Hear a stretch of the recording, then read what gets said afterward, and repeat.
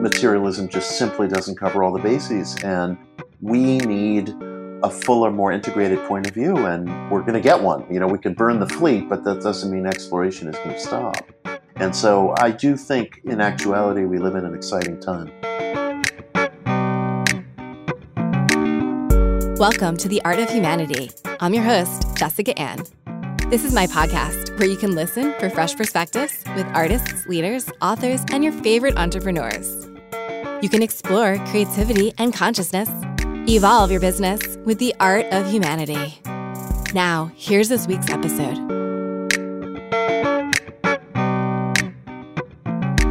Hi, I'm Jessica Ann, and welcome to another episode of The Art of Humanity. This podcast is my expression where I talk about things that are coming up for me personally and what I observe in the collective. I thought it would be fitting to start this episode with a quote by American philosopher William James.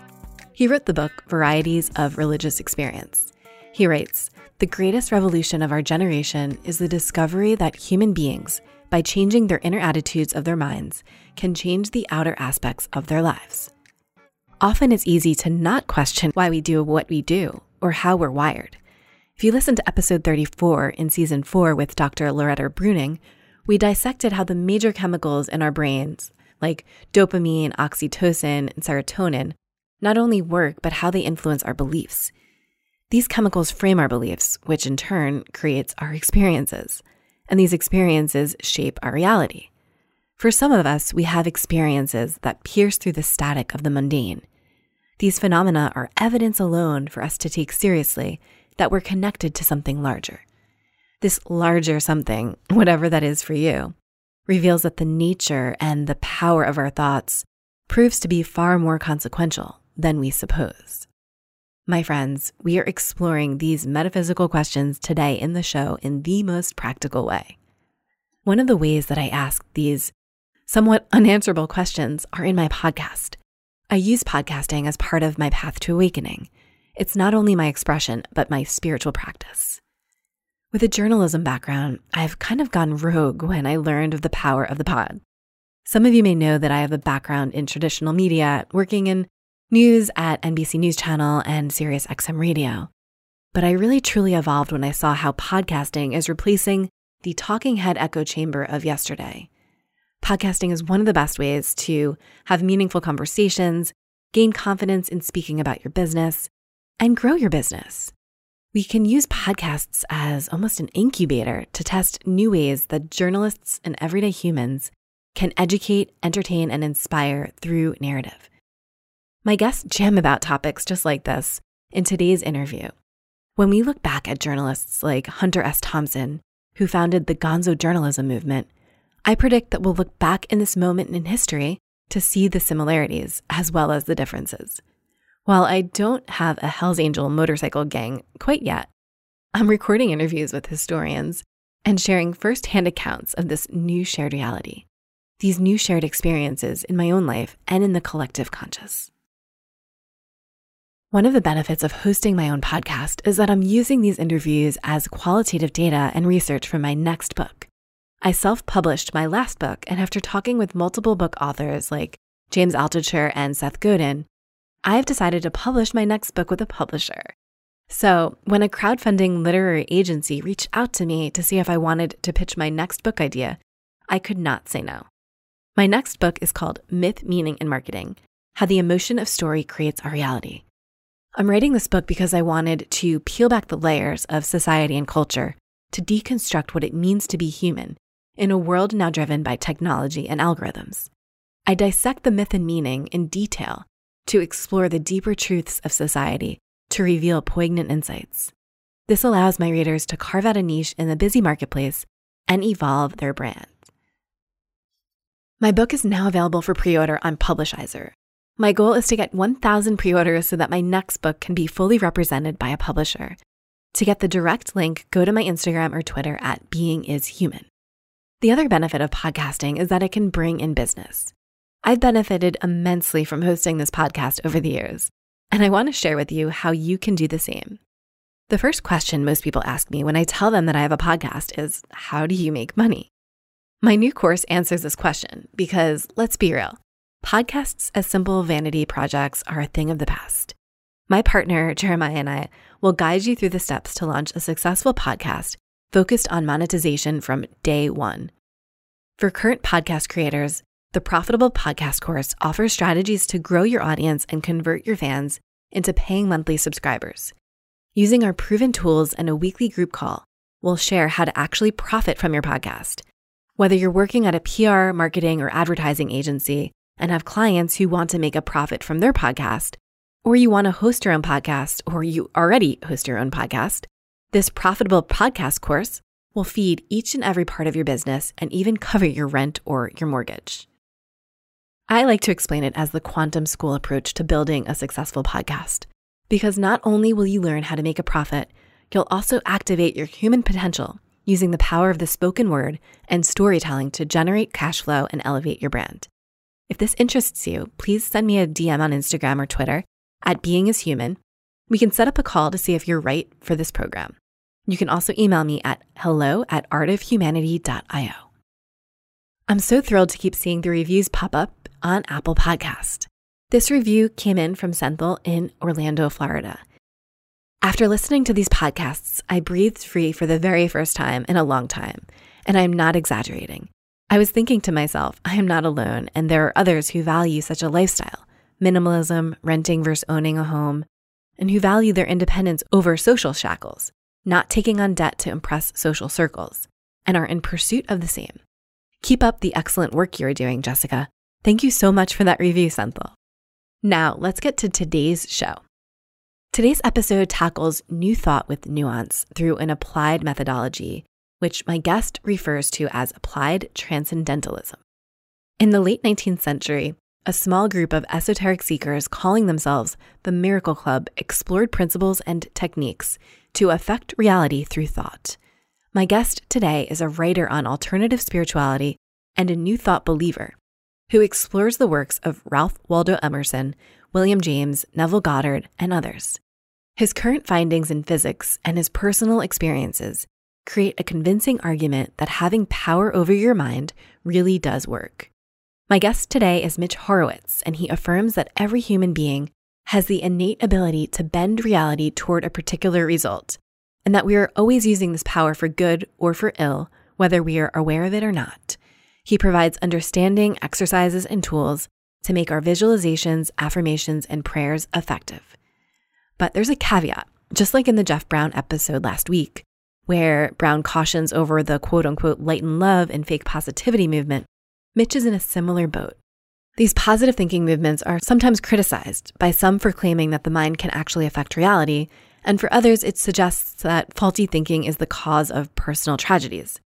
However, my guest today explains New Thought, values, and methods to reveal what they really teach and tackles the movement's failure to develop a much-needed theology.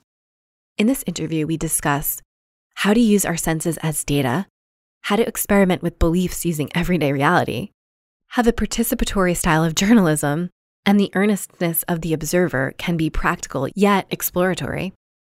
We also discuss what it means to hypnagogically program yourself, why experimentation is the best yielder of truth. To get all of the show notes and links, go to artofhumanity.io. Let's go to the show. Welcome to the Art of Humanity, where we explore creativity and consciousness with artists, leaders, authors, and entrepreneurs. Today, I'm so thrilled to have with me Mitch Horowitz.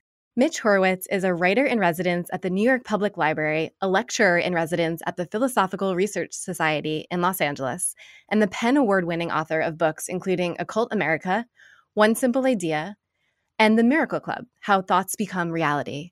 Mitch has written on everything from The War on Witches to The Secret Life of Ronald Reagan for the New York Times, The Wall Street Journal, The Washington Post, Salon, Time, and Politico. The Washington Post says Mitch treats esoteric ideas and movements with an even-handed intellectual studiousness that's often too lost in today's raised voice discussions. Mitch has discussed alternative spirituality on CBS Sunday Morning, Dateline NBC, NPR's All Things Considered, CNN, and throughout the national media. He received the 2019 Walden Award for Interfaith Intercultural Understanding, and the Chinese government has censored his work. Mitch, thank you so much for joining me on The Art of Humanity. Pleasure. Thank you very much. Mitch, this season is all about consciousness, and I have the utmost respect and fascination by new thought leaders like you who are evolving at the rate of new research and then writing about it. You tackle new thought with nuance and through an applied methodology. I like to call this experiential living. You refer to it as applied transcendentalism in your book.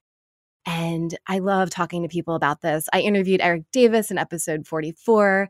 And it's so clear that we've evolved past all of that new age hype. You know, we can see through the secret. We've grown tired of the hippie illusions. And then we come to a middle ground. There's academia on one end of the spectrum, and then there's the lack of critical thinking on the other. But Mitch, you seem to have bridged the gap with the concept and, most importantly, the application of new thought.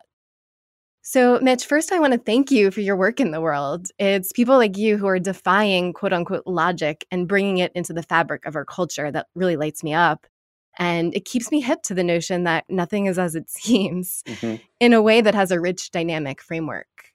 We're meant to experience life with an intensity and awareness that wasn't available throughout history, or if it was frowned upon.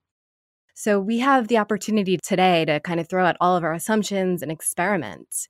And it seems kind of crazy, but these ideas are pretty radical and innovative in American spirituality and psychology, and what you call a genuine and still unfolding reformation of the modern search for meaning. There's a reason why your work is censored in China. I've been told that, yes. Yeah. So you believe that in order to be happy, we must exercise our fullest range of abilities, including the exertions of outer achievement. And your work documents this in ways. One of the most important chapters of your book, it documents how to tap into the power of one deeply felt wish, which is the crux of your work. So why is there such a disconnect with the metaphysical possibilities? It seems so simple when we read it and then we experiment with it and apply the transcendentalism of it all. But how do you exist kind of between both worlds? That's a wonderful question. We experience many different laws and forces, and I think one of the problems that The Secret or certain popularizations of New Thought have in sustaining the attention of mature people is that kind of paradigm puts forth one mental super law, what you might call the law of attraction.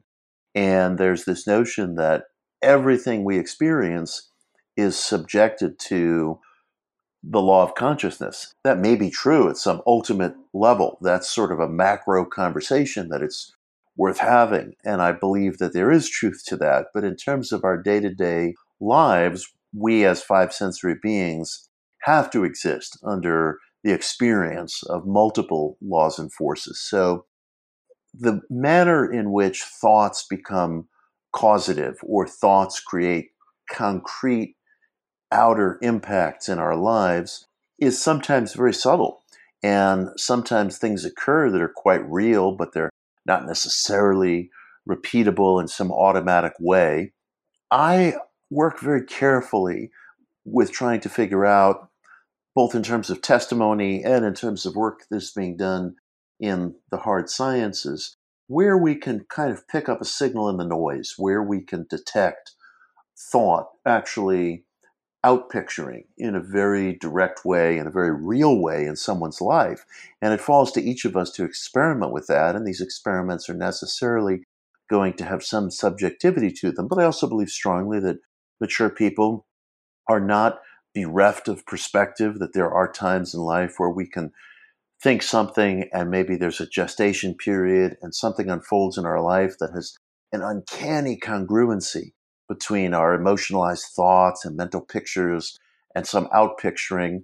And it does begin to beg questions about the extent to which our thoughts are causative, our thoughts are determinative.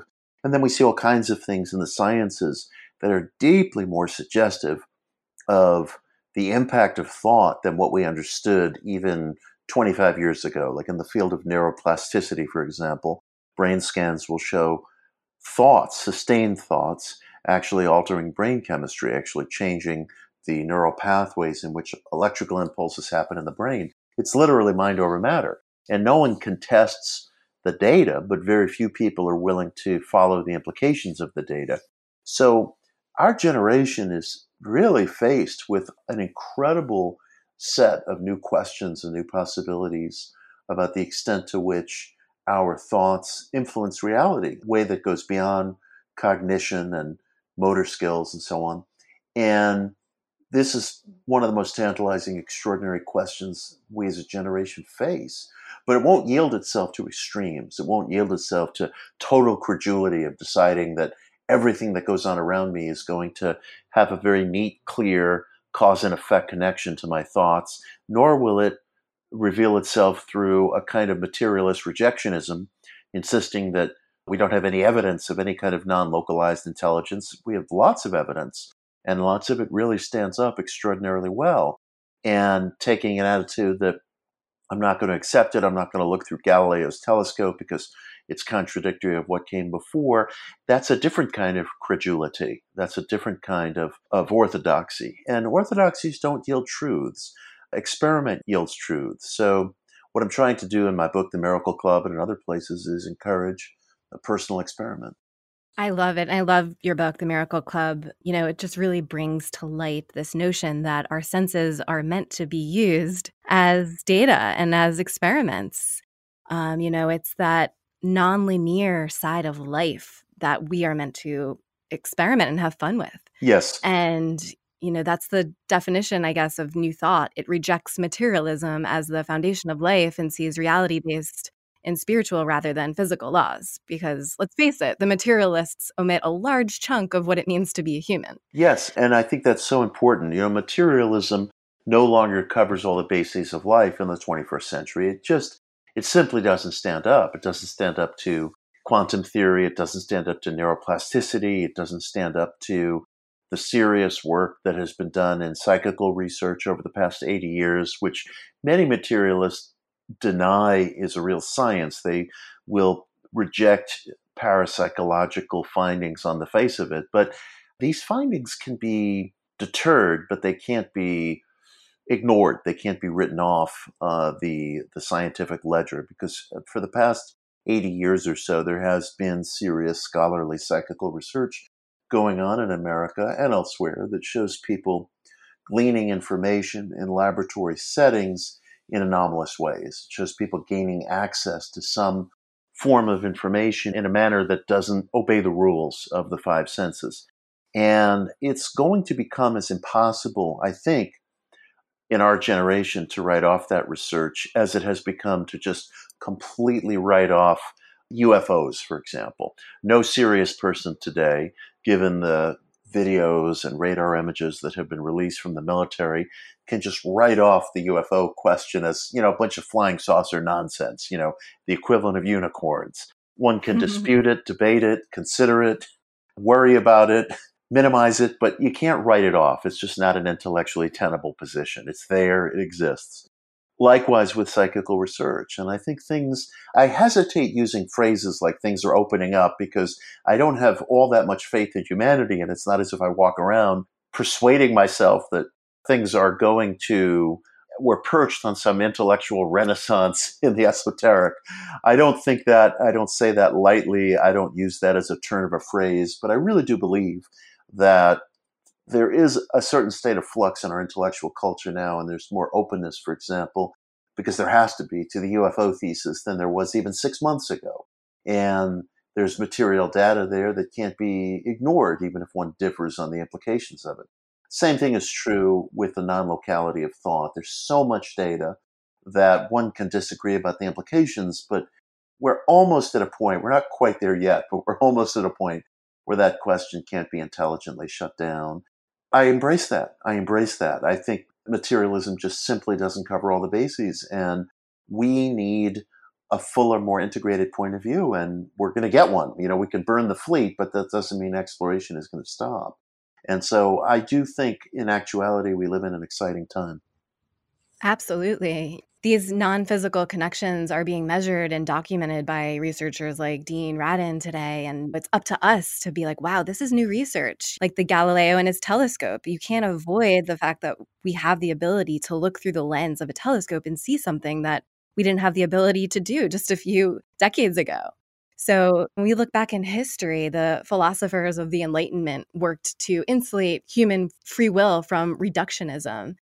And, do you find that we're in a similar place today? And where are we heading when it comes to kind of the idea that you said you don't want to be too overwhelmed at the joy and the freedom of kind of just going based on where all of this research is taking us. But at the same time, like we are at the forefront. We are like, you're the pioneer. You're writing about this. We're at the forefront of the next paradigm in our evolution. So where are we exactly? If we can take like a little dot and mark our GPS in history, like are we at the very beginning of just beginning to understand where we are in this multifaceted, multidimensional universe? I think there is a turning point occurring, and the turning point, in a certain sense, may return us to that place of experimentation that the culture found itself entering in, say, the early to mid 60s, which was probably the last time that there was a renaissance of psychical research going on in our country, for example. Although that's just one example among others. People were beginning to experiment more transparently with psychedelics. There were new psychologies being minted. People were becoming interested in countergroup therapy and all kinds of mind body modalities. And a lot of this stuff became popular, but kind of lost intellectual credence, partly because of just the narrow cultural debates that go on in our country. And I would say we probably lost about a generation of solid research into ESP or psychical abilities on college campuses, partly as a reaction against that opening. But I think that the opening is occurring again, as I was alluding. And the important thing is that we who consider ourselves seekers not get irrationally exuberant or sort of cherry pick from ideas that seem to confirm our most cherished notions. There's still so much complexity behind every problem that we approach. I mean, for example, in the Miracle Club, I write about the research of a wonderful Australian psychiatrist named Ainsley Mears. And Mears, who died in 1986, produced some really extraordinary and very sober literature about the spontaneous remission of terminal cases of cancer and the degree to which this was tied to an intensive meditation program that he had been experimenting with or other intensive meditation programs. And he approached an extremely delicate topic, a topic that he and others who approach it should be determined never to flatten out into some sort of caricature or give people false hope. I feel very, very strongly about that. But Mears found that as he experimented with people who displayed spontaneous remission of cancer, he found about a 10% correlation between cases of spontaneous remission and intensive meditation. So there was some sort of interruption in the expected fatality of the disease in 10% of cases where people were engaged in intensive forms of meditation. So that's a very small number, but it's not a statistically insignificant number. And the fact that spontaneous cases of remission exist at all is a remarkable question. I don't mean to suggest that spontaneous remission is tied to mental causation, for example. It could be tied to any number of things, but mental causation has to be considered in the mix. There are about 15 such cases on the books in the United States alone each year. And the reason Ainsley Mears is kind of a hero to me is because he was one of the very few people who experimented in this admittedly very controversial area. And he published his findings in mainstream peer-reviewed medical journals. Sometimes people have these kinds of findings, and they might be valid, but they don't keep adequate records. Mears was meticulous about record keeping. And I write about him in the Miracle Club because I feel he's a good role model. He's somebody who asked extremely tough questions, extremely sensitive questions, and he did so with a great degree of sobriety and an insistence on not creating false hope or sensationalistic conclusions. But he did find that there was some small but persistent correlation between intensive meditation and remission of terminal diagnoses among people who were no longer receiving any kind of treatment. They were basically in a hospice type situation. So that's the kind of research that I want to see happening again in our time. The kind of research that isn't just conducted on the New Age, within the New Age subculture or within isolated environs where everybody agrees with one another, but conducted very transparently with good record keeping out in the open. And that can begin to give us a sense of possibility of what our minds are actually capable of without selling out to sensationalism. And it's funny, before my book, The Miracle Club, was published, I had published a small piece of the book in a magazine. It was an article about Ainsley Mears. And I posted the article on Facebook, and a couple of my followers on Facebook objected very deeply to the posting of the article. And they felt that it was a typical example of the New Age culture giving people false hope, proffering miraculous cures that weren't supported by facts. And when I confronted at least one of the two people who had objected to the piece, he acknowledged to me that he hadn't read it. And this is the kind of thinking we have to get away from, because we all have these scripts running in our heads. And one of those scripts says, you must never give false hope to people who are suffering from these chronic illnesses. And I agree with that principle, but I agree with it as a principle, not as a script. And what I've written about Mears and what I think he tried to embody in his own career was just a model of meticulous behavior, responsible behavior in connection with remarkable questions. And it's that kind of behavior that I think is going to kind of move the ball down the field for us in this generation. We have to get out of our tribes. We have to get out of our scripts and not rely on any kind of catechism, whether religious or materialistic, but really question and really experiment and do so well. Absolutely. Yeah, I see both sides to that, because there's a certain type of safety and truth that comes from logic, and the dissolution of the facts and the research and the studies, can be alarming for people. But at the same time, if we don't go down these rabbit holes and explore, then we're not going to really find any new information. And what I always submit to people is that you don't determine seriousness based upon subject matter. You determine seriousness based upon the meticulousness and the excellence that you bring to the subject matter. So if somebody's interested in a topic that falls outside of the circle of what's usually considered serious, the judgment shouldn't come from whether that person is considered to be pursuing something off the rails or not, but whether or not he or she is bringing excellence to the pursuit.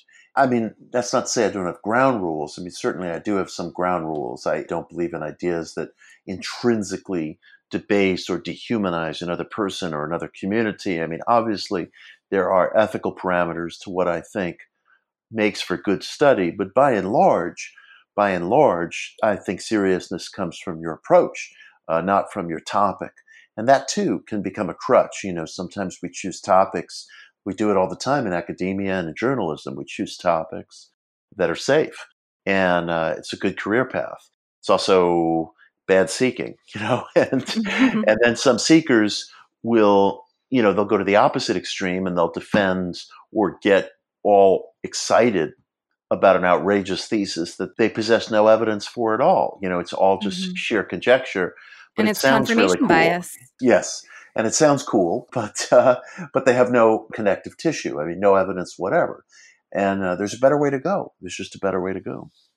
Totally. And anyone can do it. That's what blows my mind, is you're talking about good record keeping. And at first when you're saying that, it's kind of like, oh, well, I'm not in academia. I don't have a foot in the door to do a peer-reviewed journal. But at the same time, as much as credibility as that can bring to the conversation, we can keep our own data. We can keep our own record keeping. Is that correct? So kind of you can experiment. And if you're really good at record keeping and the quantified self way of living, you can experiment based on the realities that you encounter in everyday life. Absolutely. And although I'm certainly not a clinician of any kind, I write as a historian. I try to be meticulous in terms of my historicism.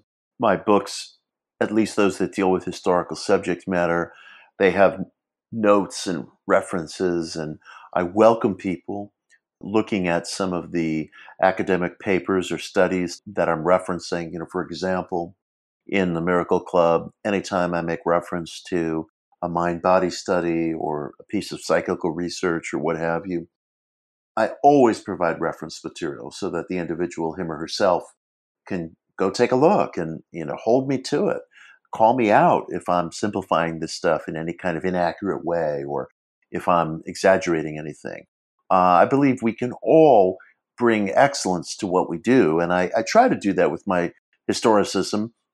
I hesitate to call myself a journalist because I'm as much a participant in these movements as I am a chronicler, but I hope that doesn't detract from the documentation and the sobriety that I try to bring to that documentation. So I want people to be able to follow the dots and be sure, as they should be, that neither I nor anybody else is exaggerating anything. Absolutely. And I think that what you just said right there, you're not a journalist, you're a participant in the movements. Yeah. I think that is the modern day journalist. I think that Right. is what defines the gonzo-based journalism today. The Hunter S. Thompson, we're living it, we're breathing it, we're reporting on it, and then we're showing the rest of humanity kind of what we're finding. Do you agree? You've inspired me because I was just talking to a friend a couple of days ago about Hunter Thompson, and his brilliance was that he might travel somewhere with the intention of covering a sports event, and he might not leave the hotel pool, but somehow in his genius he would capture more about the event and the culture surrounding it than any journalist who observed every frame and movement of the game might have come away with. That was, of course, his individual genius, but I do think that participatory style of journalism can be incredibly revealing based upon the earnestness of the observer. I've seen journalists go into participatory situations with such calcified attitudes that they've already determined, they've at least written the headline in their mind, if not the story, before getting to the location. And who knows, maybe I'm guilty of that sometimes myself. I mean, we all have our prejudices.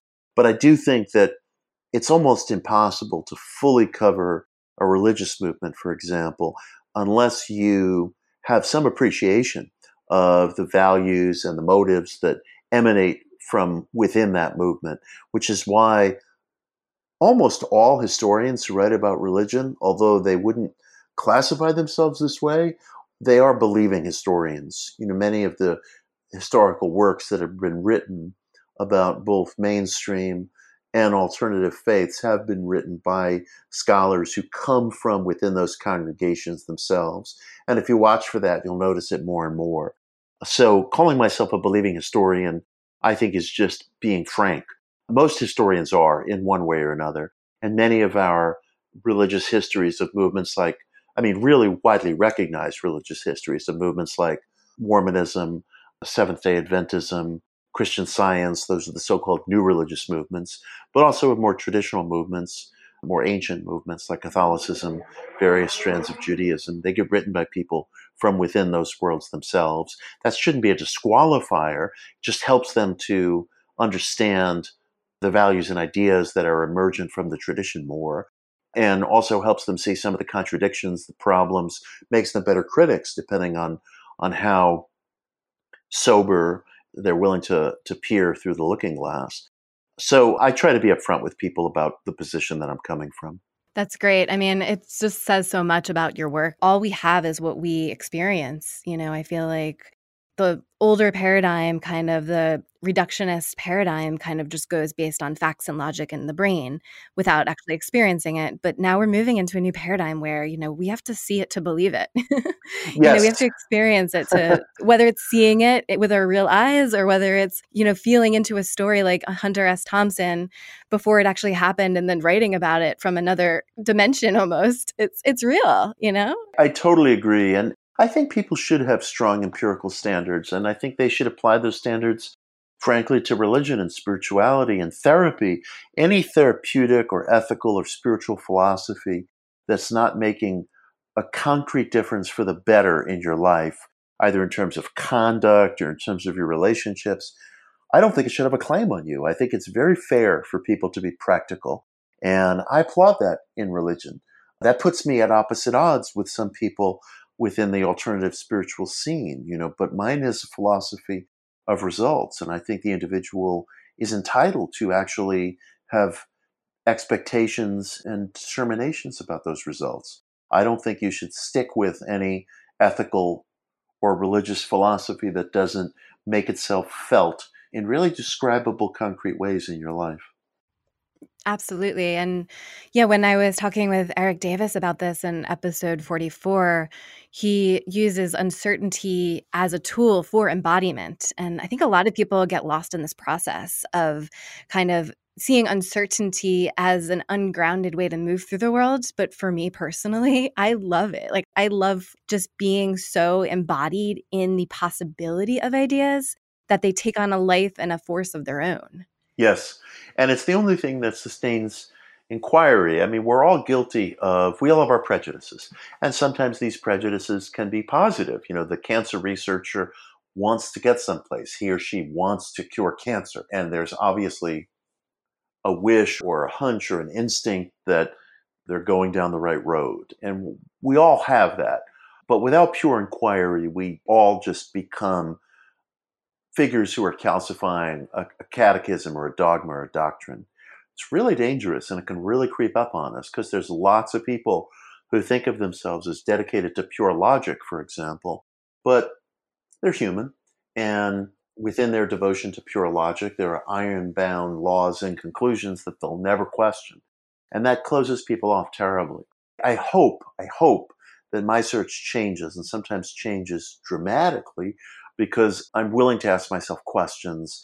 I'm willing to admit failure. There are certain paths, certain ideas that haven't panned out for me. There are others that have sprung beautiful fruit. So I start digging more, and I may return, to something that I've written off as a failure to find that there may be fruit there that I've misunderstood, or it may be helpful for somebody else. But I never want to feel myself reciting, and I feel that's a huge pitfall for anybody who's dealing with ethical or spiritual philosophies. In fact, I'm sure you as an interviewer have experienced that with guests from time to time, where you're talking to somebody and you're like, this person is giving me sound bites, or this person is reciting.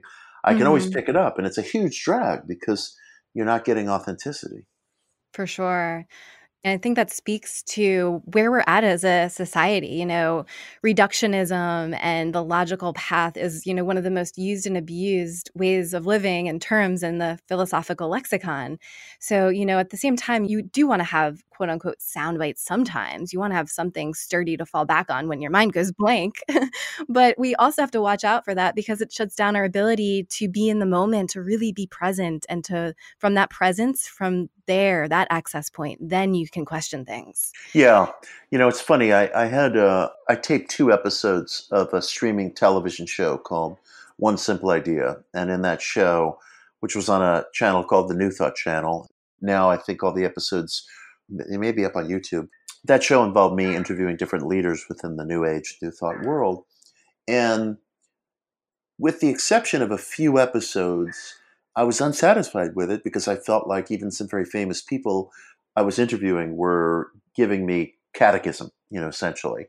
I didn't feel they were revealing their real work. I didn't feel they were revealing their struggles. And it may have been due to my shortcomings as an interviewer, to some extent.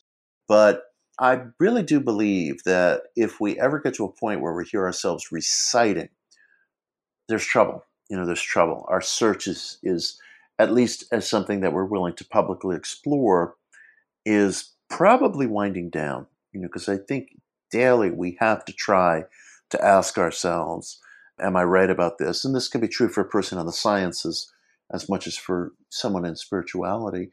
The uncertainty principle that you were describing, it's really vital. It's really vital to sustaining intellectual life.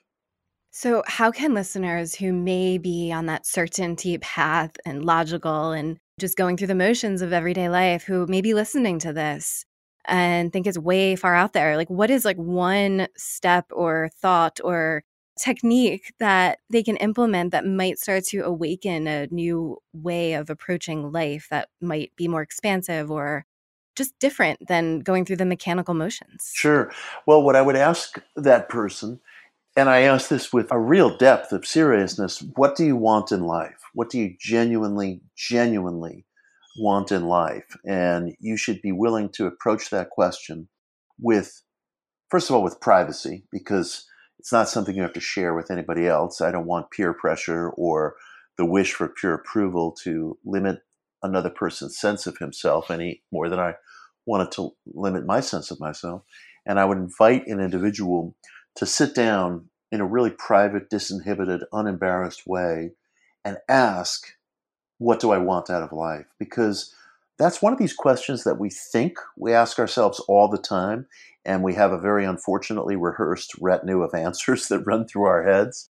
But if you strip yourself of all inhibition and you allow yourself to feel reassured that once you come to a blunt answer, you don't have to run out and share it with your shrink or your spouse, your boyfriend or girlfriend or your neighbor or whatever. You're not asking for anybody's approbation. It's just a pure mental experiment that's yours alone. And you ask, what do you want out of life? You may be very surprised. Sometimes somebody who's an intense go-getter may just want to live alone, may just want things to be quiet. Sometimes somebody who's labored to support the work of others may realize that he or she wants to be in the spotlight. There could be all kinds of possibilities, or you could find that you're doing exactly what you ought to be doing. But whatever the case may be, ask yourself that question. Ask yourself, what do I really want in life? Because I think nothing harnesses our forces better, our full complement of forces as human beings, psychological, emotional, intellectual, psychical, if I may, than one definite absolute focus. But our energies are very often dispersed. Life conspires to disperse our energies. We get pulled in a lot of different directions at once, whether we want to or not. And sometimes we do that to ourselves. But regardless, if you can ask yourself that question with a really sustained maturity, there's almost always a surprise tucked away in there. And once you get surprised, you may start asking yourself other questions as well. It starts to unravel some of the uncertainty. Plus, you will enjoy it, because when you think you've already asked yourself, what do I want in life? And you discover that question holds something new for you, it can be a remarkable experience. You talk about the hypnagogic state in your book and, how we can experiment in this hypnagogic state. And it's almost, as you're asking this out loud, it's like a cry for the universe to be like, how can I give? How can I be of service to the world? And how can I, at the same time, you want to do what's, best for you. So it can kind of be a little bit of a hedonistic approach to it. So how do you kind of balance the difference between, being of service to the world and knowing that you have a lot to offer versus that hedonistic tendency to ask the universe for giving you exactly what you want without respect for the greater good of the world? Well, that's a wonderful, wonderful question. And I appreciate that question because, to be honest, I don't really think in terms of service. I think service is one of those words that has become kind of a trope within the New Age culture, within the alternative spiritual culture. I think a lot of the time we almost feel like in order to sanitize our wishes, our desires, we have to process it through the prism of service so it doesn't seem, as you were saying, like hedonism. At the same time, one could ask then, based on what I've just said, well, gee, how is your life's philosophy any different from hedonism? And I would say, and I don't know that I have a problem with a principled hedonism, but it's not my path. I suppose I would say that I really do have a sense of ethical reciprocity in our world. You might call it karma. You might call it cosmic reciprocity. I absolutely believe with all my heart that there is a oneness to life, and that what I enact in other people's lives is going to be enacted in my own just because of the ultimateness of that oneness. And I suppose I would never want to do anything to impede another person's own search for self-development any more than I would want that done to me. And I do think that there's a symbiosis with everyone around us. So if I'm gossiping about somebody, and I'm really down on gossip, if I'm trash talking somebody, I've failed, and I can feel almost this energetic drop, so to speak, and I can feel what I'm talking about kind of enacting itself in my own life. At the same time, with regard to service, is there a place for it? I mean, that's a tough question for me because in one sense, it's not a primary drive in my life. My assumption is if I'm doing a good job, if I'm opening possibilities to people, I suppose that the end user of that good job that I hope I'm doing, the end user of an idea that I hope is constructive, receives some kind of service. I do find that if I'm in the presence of people whom I admire, service comes more naturally because I suppose I want to aid and assist that person in doing what he or she wants to do in the world. I suppose I view that person as somebody who's contributing something positive to the world, and I want to help them. So I suppose I think more in terms of solidarity, loyalty, meticulousness than I do service. Although maybe I have an ethical question to face there because I also don't believe in leaving people to their own devices. And there are people in this world who suffer. I don't wish to perpetuate that suffering. I wish to see that suffering alleviated. I suppose I often beg off to political entities to do that. And I don't know, I might have an ethical question to face in that regard. In all honesty, I don't personally think in terms of service with regard to my search. And I actually think that the term service has become something of a trope within New Age culture, within alternative spiritual culture. I think often, if you really peel away the layers, it's used with some degree of hypocrisy, in many cases at least, where people want to couch what they're doing in terms of service so they can kind of sanitize whatever their wishes are. People are walking around with all these different wishes for things that they want to achieve, things that they want to bring into their lives, or the personal agency to enact certain things in life. And they couch these things, I believe, in terms of service as a way of sidestepping the possibility of seeming selfish or hedonistic. And then one could ask, apropos of that, well, then is my approach one of hedonism? And I don't really have any problem with a kind of principled or evolved hedonism, although that's not my path. My path involves a sense of cosmic or personal or reciprocity. One could call it karma. I do believe that life is interconnected. I do believe that life is one whole. I do believe that what I enact in the life of another person is enacted in my own life. I think that there is a point of convergence in people's existence. I don't fully understand it, but it's been my strong sensibility. I love it. Yeah. I'm deeply opposed to gossip. I'm deeply opposed to trash talking. And when I engage in it, I feel a depleted energy in my own life. I feel almost like the things I'm talking about in terms of another person are being reenacted within me. So I do think in terms of a real ultimate reciprocity in life. And I do feel that I should never do anything to disrupt another person's self-development in the same way that I would wish they would never do anything that would disrupt mine. And in that regard, I believe very strongly in not violating the sanctity of another person's search, another person's life. So I don't know that that could exactly be called hedonism because I do believe in reciprocity. But I also do believe in a spirituality or philosophy of aspiration. I do believe the individual will not be truly happy unless he or she is progressively moving towards some sense of self-expression, whatever that may be, whether it's financial, physical, relational, artistic, whatever it may be.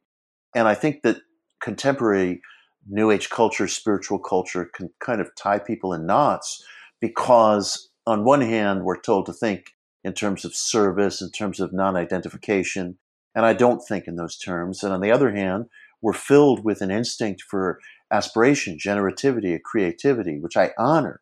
And I don't think I don't think the individual can ultimately be happy without that.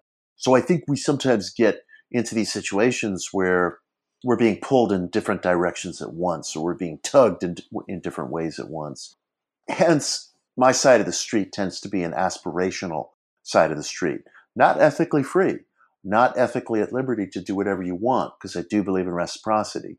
But I do believe that we are at our peak as individuals when we're being generative, being productive, being creative, being seeking self-expression and seeking the power, the ethical power to carry out with a sense of personal agency what we want in life. So Where that leaves me in terms of service is a question, because if I admire somebody, I do want to be of service in that person's life, because I feel like whatever that person is striving to give birth to is something constructive and valuable.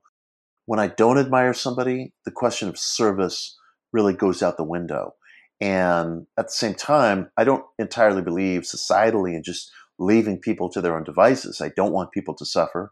And I do think there should be some very serious relief of that suffering, although I've often deferred to political institutions to do that, which may place me in front of question of whether I owe anything to service and whether I've been shirking that. I don't know, but that is a question.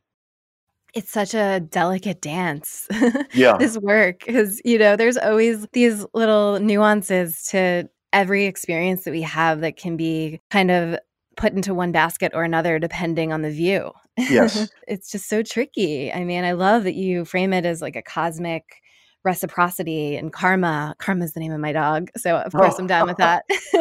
But, it's kind of this delicate dance of reciprocity. And, when you're mentioning, you don't want to be around gossip or any of the toxic environments that make up a lot of today. And this is a question that, I'm asking myself too. I'm not just posing it back to you, is that because we, like, our nervous system, I think the deeper work in this world and in the new paradigm that we're entering is this restructuring of our nervous systems.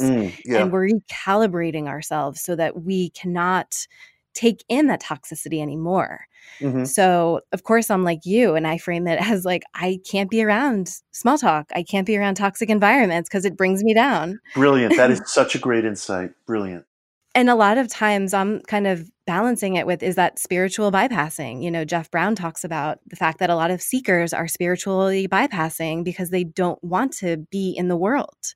So it's like so tricky, this world that we're living in, because it's like it could be framed any which way depending on how we view it and which rabbit hole we want to go down that day. I think that the individual, above all else, owes something to his or her own sense of creativity, self-development, generativity, and frankly, sense of personal power.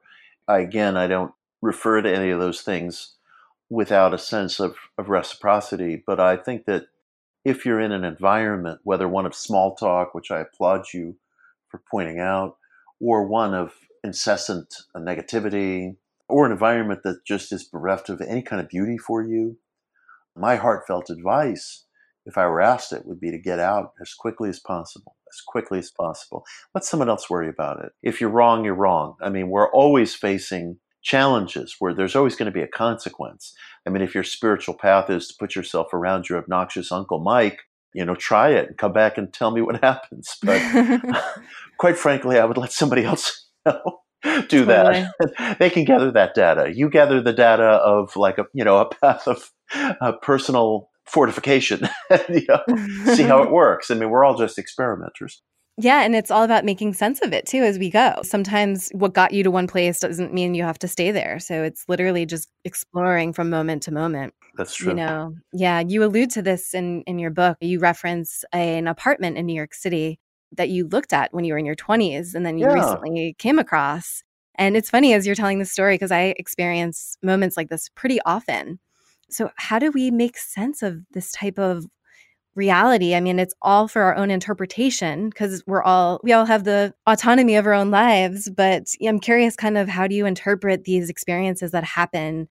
Like, for instance, the place I'm living in now, I literally meditated it into existence, and the exact place, like floor to ceiling windows, overlooking the water, direct sunlight throughout the day. And it came to me in a meditation, and now I'm living here. That's wonderful. So how do you make sense of this in a way that, I don't want to use the word is of service, but without seeming like hedonistic, and kind of exploring, but with an open mind and an awareness that we want to be doing something that benefits others? Yes.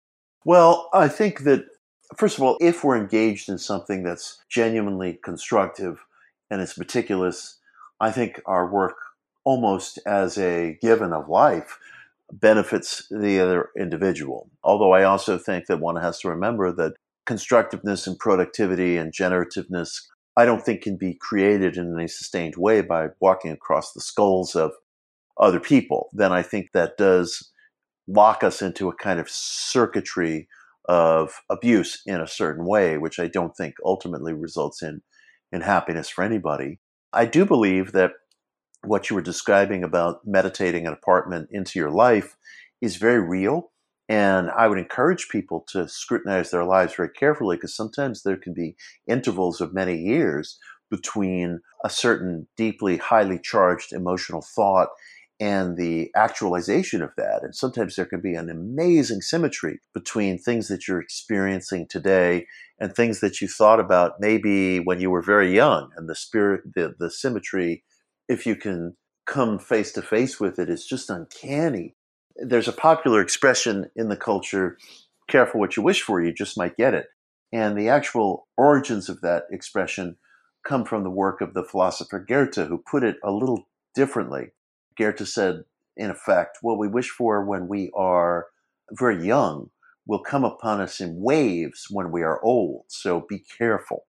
And that's the kind of observation that a lot of people might want to argue with, but I submit to people that if you try in a really honest, self-scrutinizing way to look at what you were wishing for when you first entered cognition, when you first started minting long-term memories that could be accessed, say, even from age 3 or 4, you might be amazed to find a symmetry between your life at some later stage and what you were thinking about when you were a kid. Again, it's one of these things that we think we do all the time because we engage in so much morbid self-reflection, but sometimes we're not as self-reflecting as we think. And if we really give ourselves a chance to just privately look back on what some of our earliest memories or dreams were, sometimes even literal dreams, and what's going on in our lives today, we might find a really uncanny symmetry. So I don't necessarily know that symmetry will always reveal good or bad.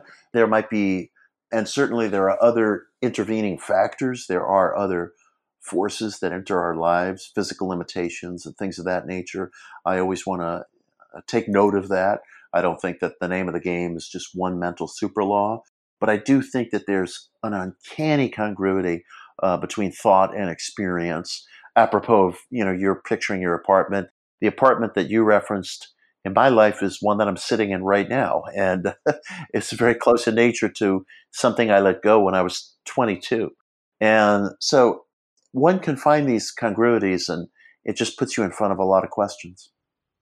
Absolutely. Yeah, I got full body chills when you mentioned that Gurdjieff quote, because it's so true how, you can set into motion your life, based on what you wanted when you were a kid, when you were age 2 or 3. I mean, we're living and breathing it as we go. And it's just such an honor to talk with you. You've just done such tremendous amount of research in this world. And, I applaud you for all of your work. Excited for your forthcoming projects. Where can people find some of your writing and work in the world? Well, my website is mitchhorowitz.com. If you just throw my name into Google, you'll find me. My email is there, lots of links to videos and articles and different projects.